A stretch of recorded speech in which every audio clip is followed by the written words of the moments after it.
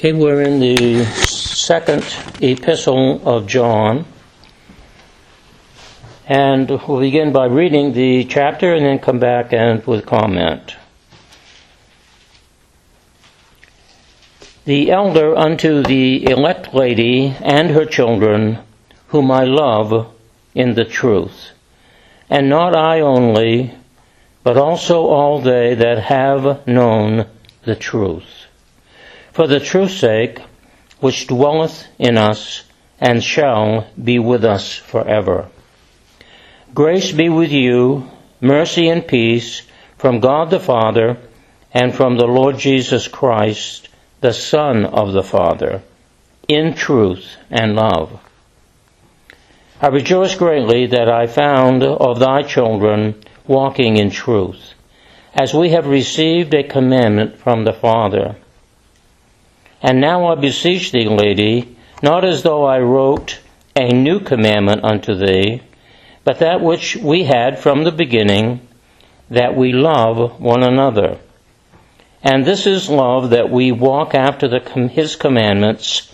This is the commandment, that as ye have heard from the beginning, ye should walk in it. For many deceivers are entered into the world, who confess not that Jesus Christ is come in the flesh. This is a deceiver and an antichrist.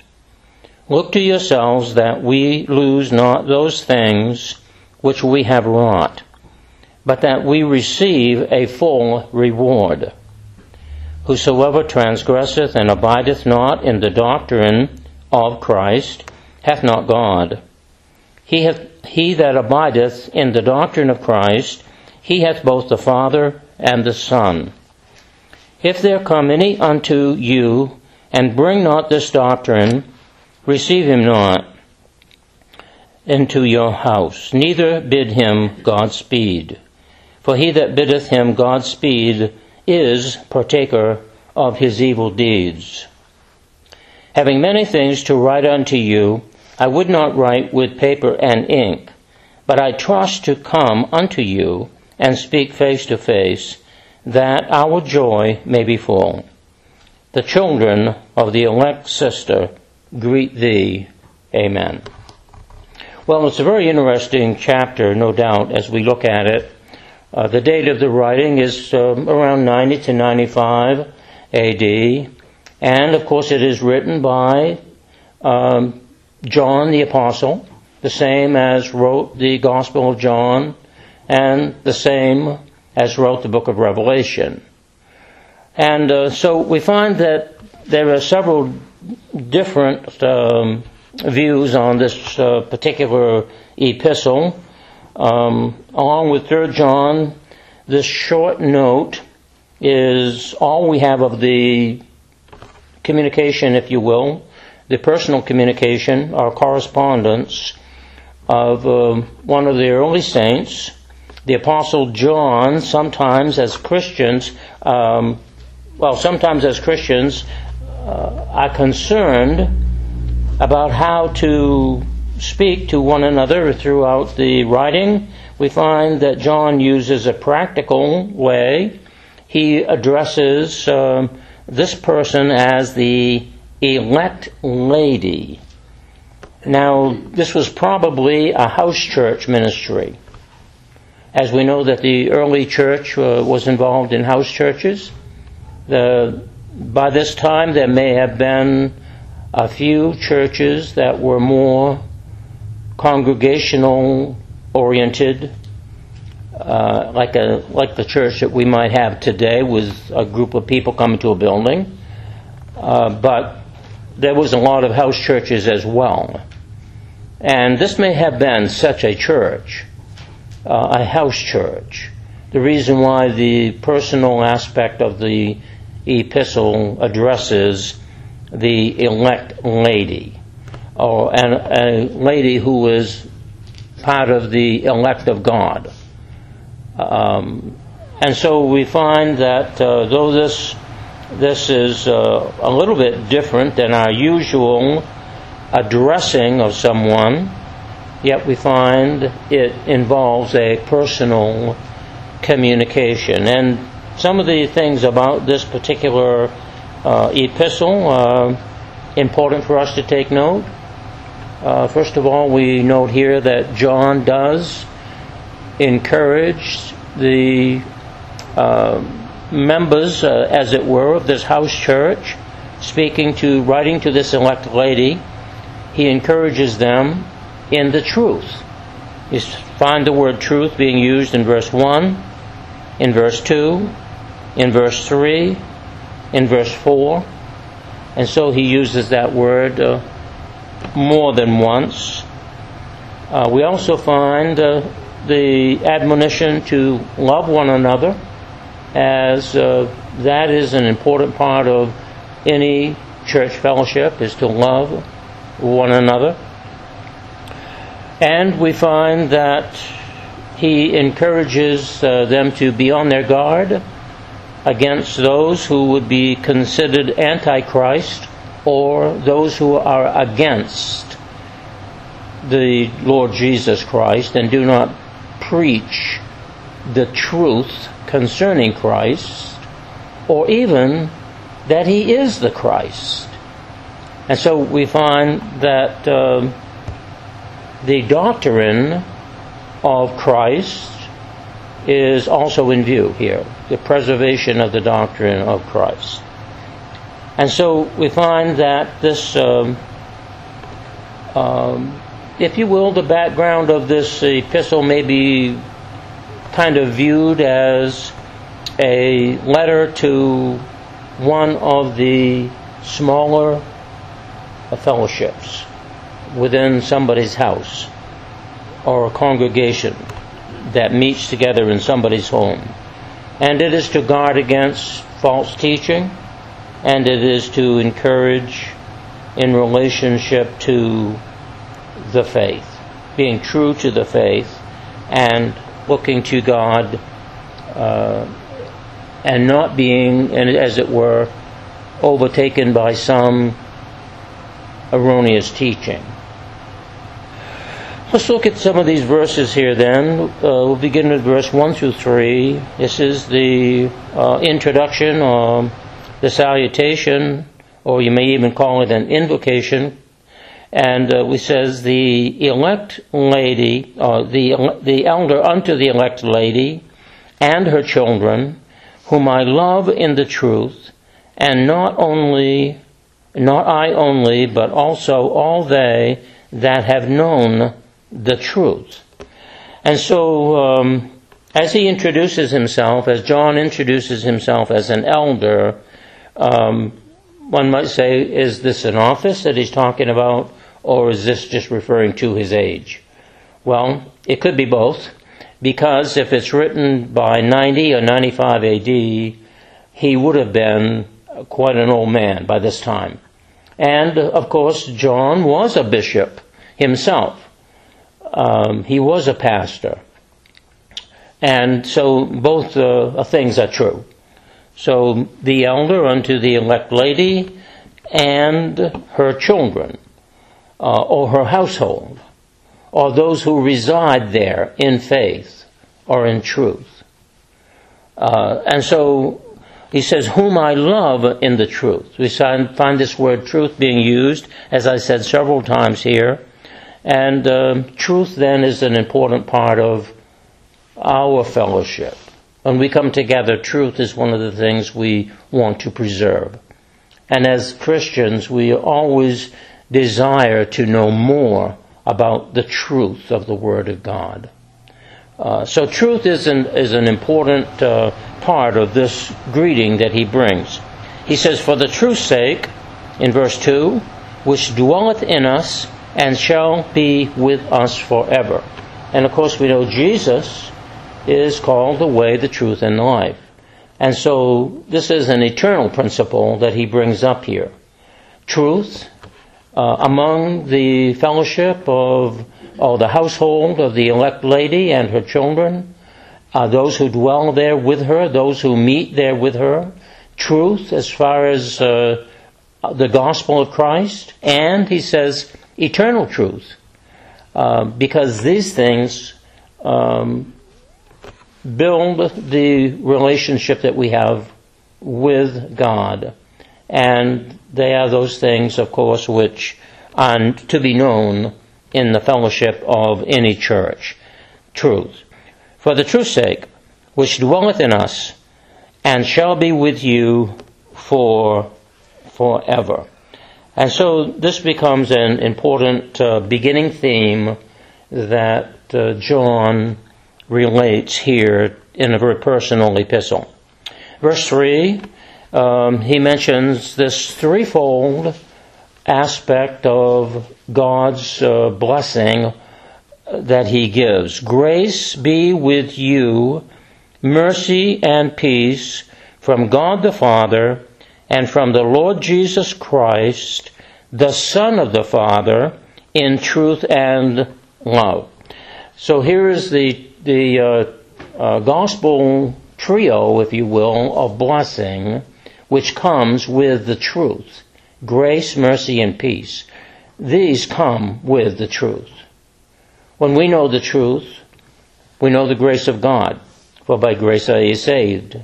So because of the truth of the Word of God, we know what grace is. Because of the truth of the grace of God, we know what mercy is. Because mercy is extended to us. Instead of judgment for our sins, we find forgiveness is extended to us. Mercy is extended to us. And so we have this blessing of grace, we have this blessing of mercy, and he also mentioned this blessing of peace.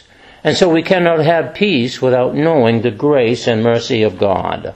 And so he mentions this threefold aspect, if you will, of the benefits of knowing the truth of Jesus Christ, the truth which is forever, the truth which is of the gospel, the truth which leads us into love and loving one another.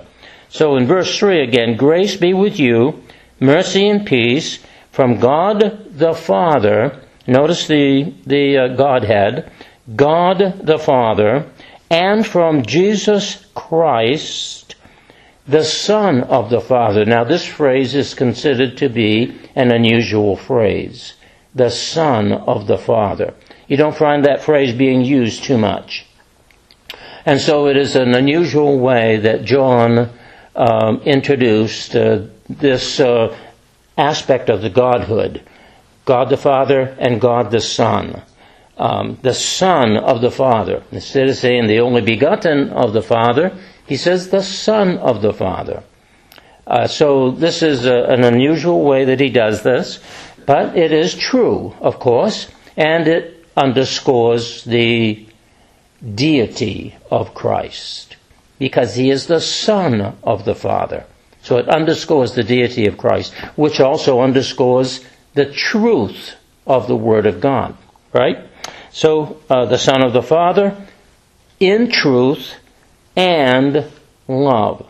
In truth and love. And of course love is a basic principle and certainly an attribute of God. That God is love. And so love is not God, but God is love. Which says that God possesses the attribute of love. God possesses that attribute. You know, many people today, they like to express, well, God must be a God of love. He is love. God is love. But they forget to really recognize that this attribute is one which God possesses, and man's love has nothing to do with that attribute. It is truly an attribute only of God. Because of God's love, we have the truth.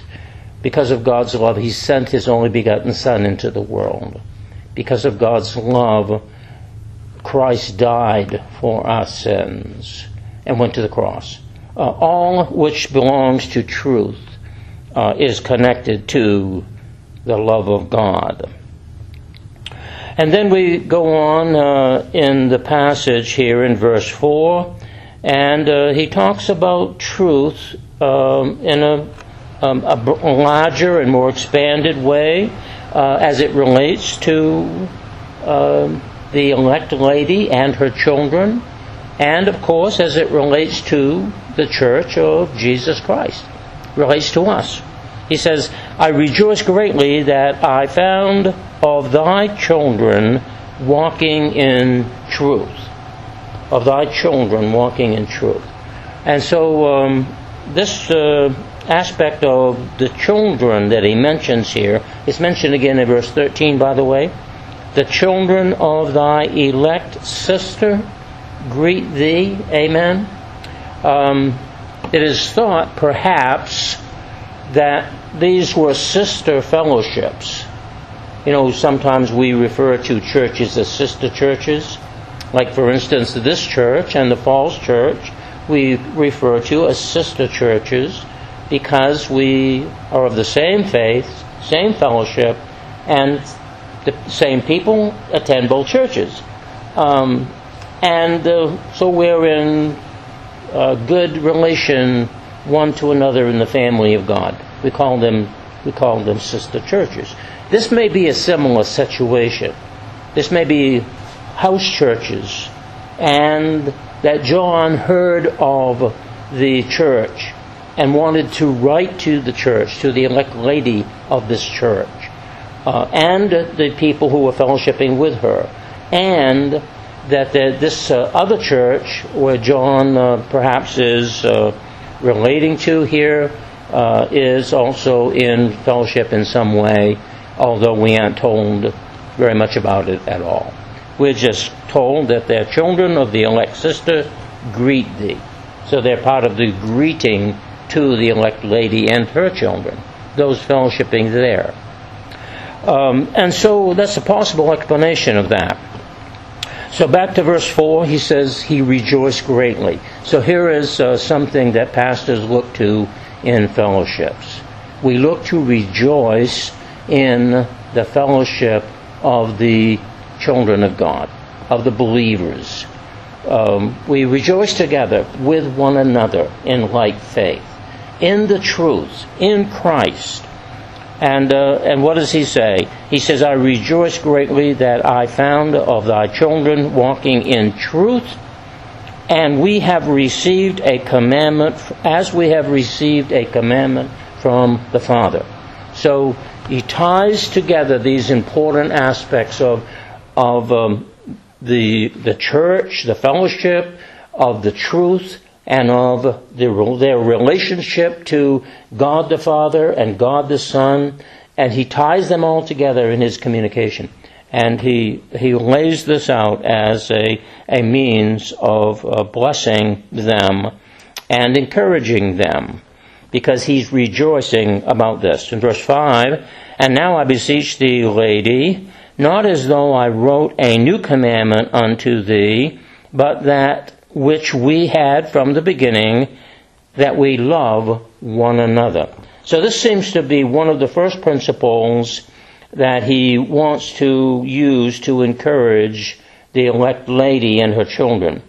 The truth which abides in us and will be with us forever is the truth whereby we find that we are to love one another. The same truth. It is a means of encouragement.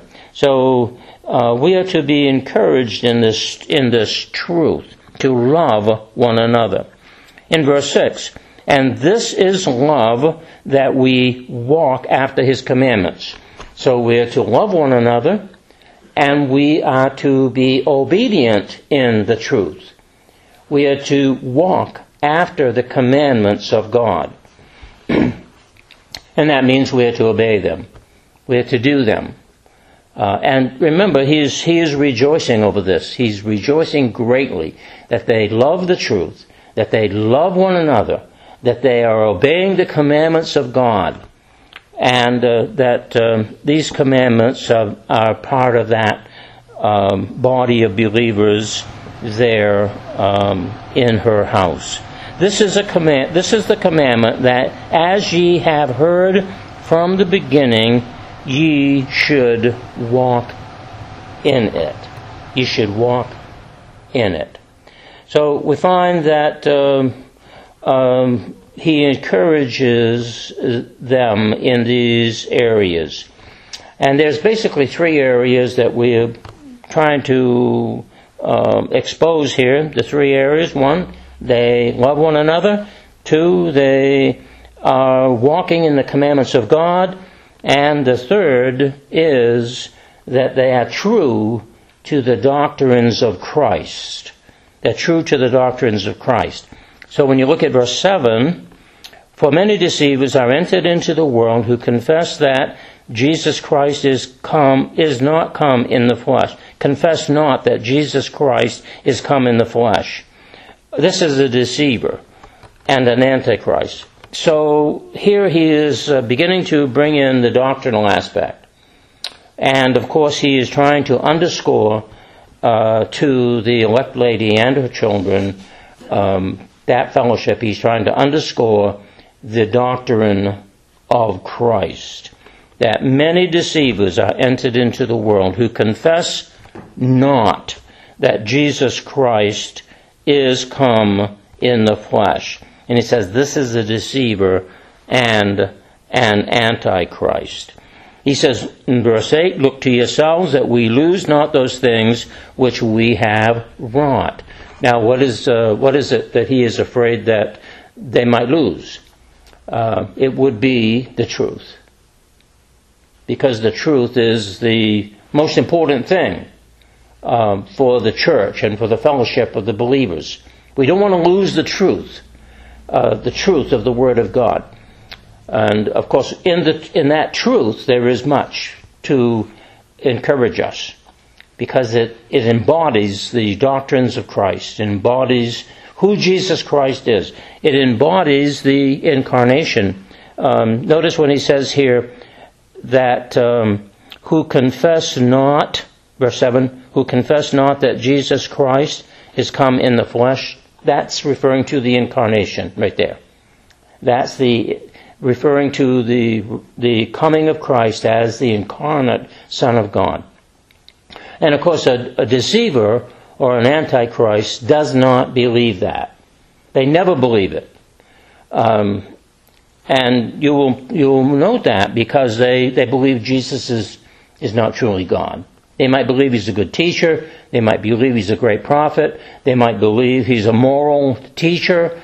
They might believe a lot of things. They might say, oh, I believe in Jesus. They might even say that. But when you nail them right down to the truth of the matter, they don't believe he's the incarnate of God. And that's the whole crux of the matter right there. If they don't believe that Jesus is the true Christ, the incarnate of God, then they don't believe he is God. And so the Jehovah's Witnesses do not believe that he is God. They even have it in their Bible, a God, not God, a God. And of course, any kind of false teaching follows suit in the same way.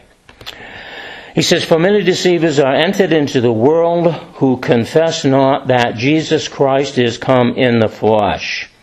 This is an antichrist. It doesn't say that it is the antichrist. It says it is an antichrist. Because there are many people, or many groups, or many individuals who might espouse such a doctrine that they do not believe that Jesus is the incarnate of God. And so, what does this tell us?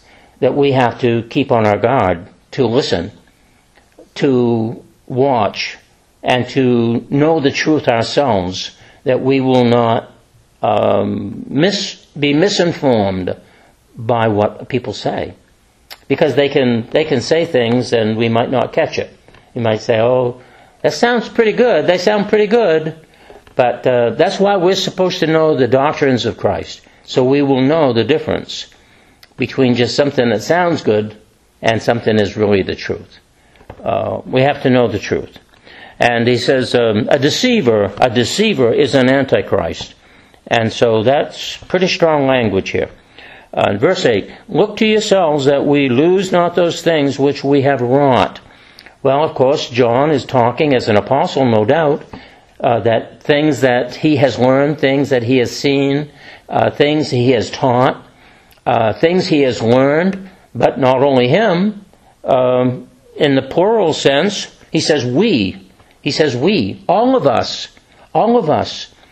We do not want to lose the truth. We do not want to lose that body of information which God has given to us by inspiration.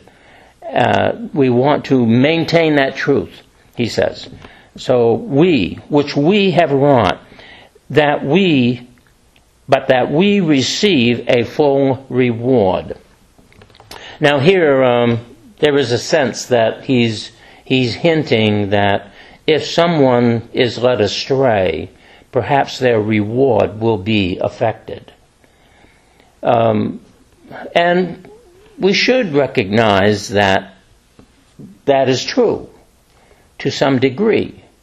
That if we are led astray into error, then we will be in some way lacking.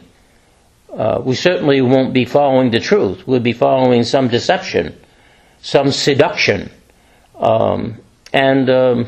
I think it was Dave Hunt that wrote the book, not recently, but quite a few years ago now, concerning the seduction of the church and how the church is being seduced by false teachings. And most of this false teaching is coming from the East, that is from Eastern countries.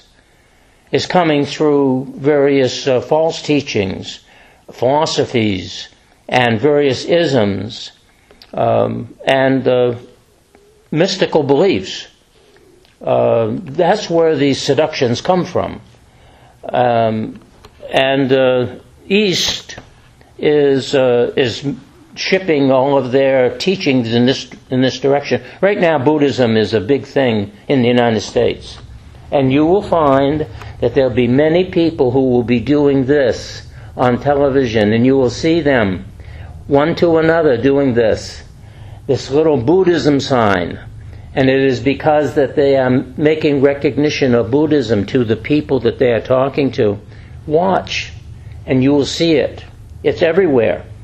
And you will see in the background of the commercials a little Buddhist statue or some other Eastern or mystical statue. You will see the medical groups and organizations doing all kinds of Eastern practices and mind meditations and so forth. You will see all this kinds of things going on. You will see yoga being practiced as an exercise, but it is not simply an exercise. Many do much more with it than simply practice it as a means of stretching or exercise. And this is just the beginning of it, of course. There is lots of out-and-out New Age kinds of beliefs out there. And there are a lot of naturalistic beliefs out there. There are a lot of aboriginal beliefs out there in the world. And various kinds of spiritisms which are being influenced upon people. All of these things are there. You just have to watch and you will see them. Keep your eyes open and listen. And when you do not see the truth and people are teaching something or saying something and it does not present the truth of the Word of God, then you know immediately it is a deception. It is a deceiver, and it is not the truth, and people are being influenced by it. So don't be influenced yourself. And so verse 9, whosoever transgresseth and abideth not in the doctrine of Christ. Now here he comes right out and says it.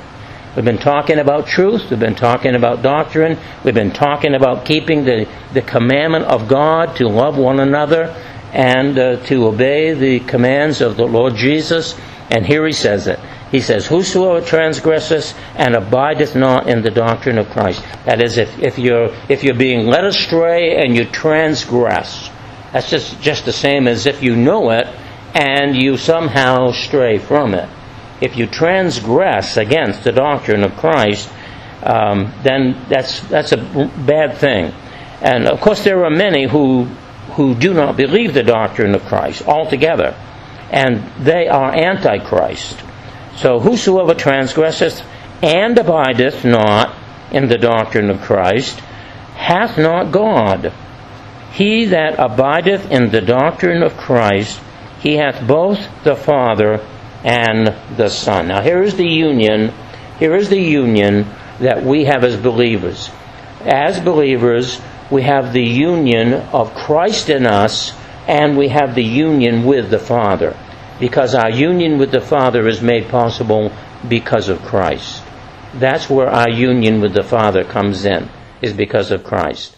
And so if we know the doctrines of Christ, if we are being true to the doctrines of Christ, we not only have God in us, but we abide in the doctrine of Christ, in the teachings of Christ.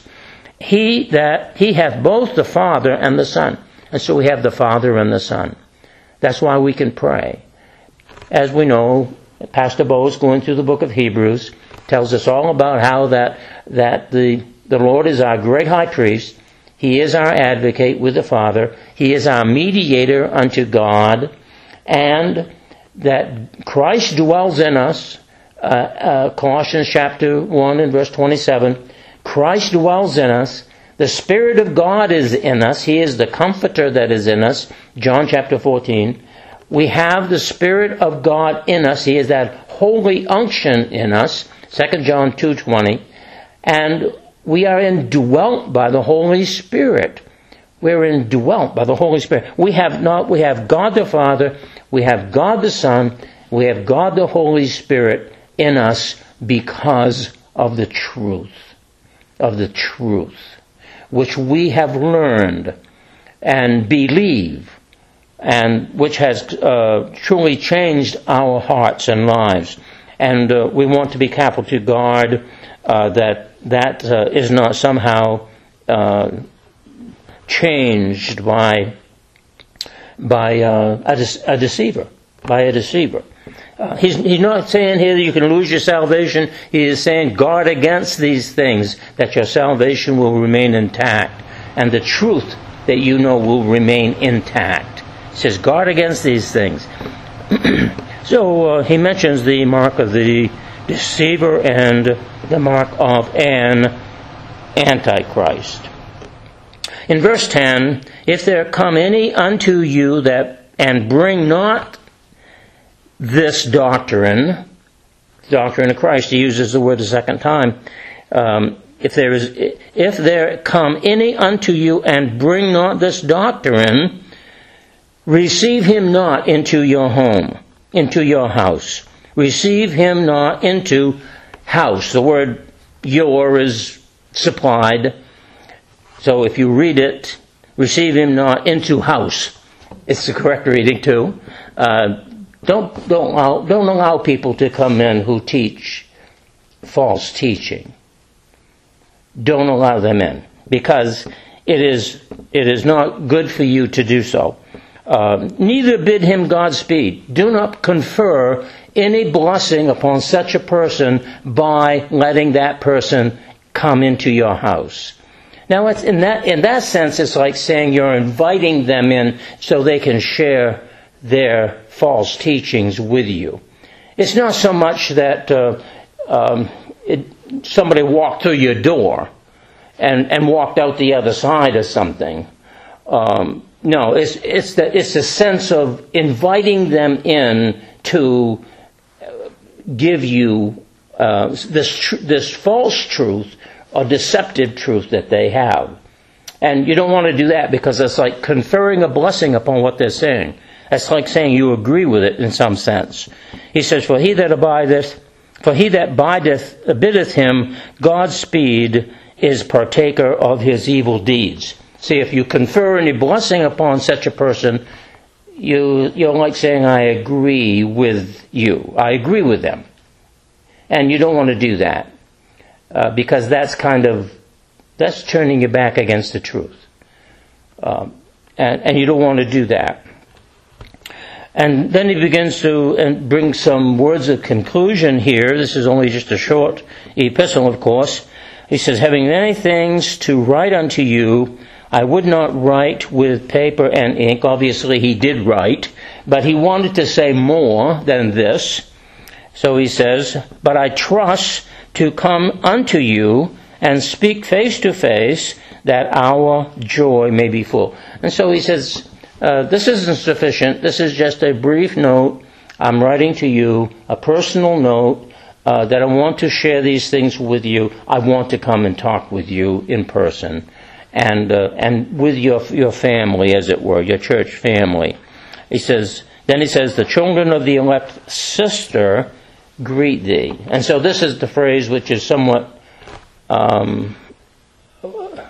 we don't know exactly what he means by that, except to say that it may be a sister fellowship of people. Understanding these little groups of people often met in houses and fellowship together, and so they communicated back and forth, and that he closes upon this thought, that the children of the elect sister greet thee. Not the elect lady, the elect sister, the elect fellowship, another fellowship, greet you. And then he closes and says, Amen. But just to highlight the important points of the chapter, it is this. He encourages them in the truth. He rejoices with them in the truth. He confers a blessing from God upon them of grace, mercy, and peace. He tells them to beware of deceivers. He tells them to remember that a deceiver does not believe in the incarnate Christ. He tells them that they should remain true to the Word of God and the truth of God's Word, and not to invite any such people into their homes. Now, if you had a house church, if you were meeting in your home on a regular basis, you might have a little small group of people that was coming every single week to your home, and you would be a close fellowship, you see. You wouldn't want to let anybody to infiltrate your little home or your house or your fellowship, would you? Because they would cause an upset in what you were teaching, what you were saying, the truth of the Word of God. If somebody came in who began to say something like, "Oh well, Jesus really wasn't the incarnate," that the deity of Christ isn't really true. He was just a good teacher. Now that would cause a big problem in your little fellowship, you see, and you wouldn't want that. And so John says, beware. Don't let anybody come in. If you do, you are like saying that you agree with them, and you would be conferring a blessing upon them, and that is not good, and that would be detrimental to your reward, he says. It would be detrimental to your reward as a believer in Christ. Let us pray.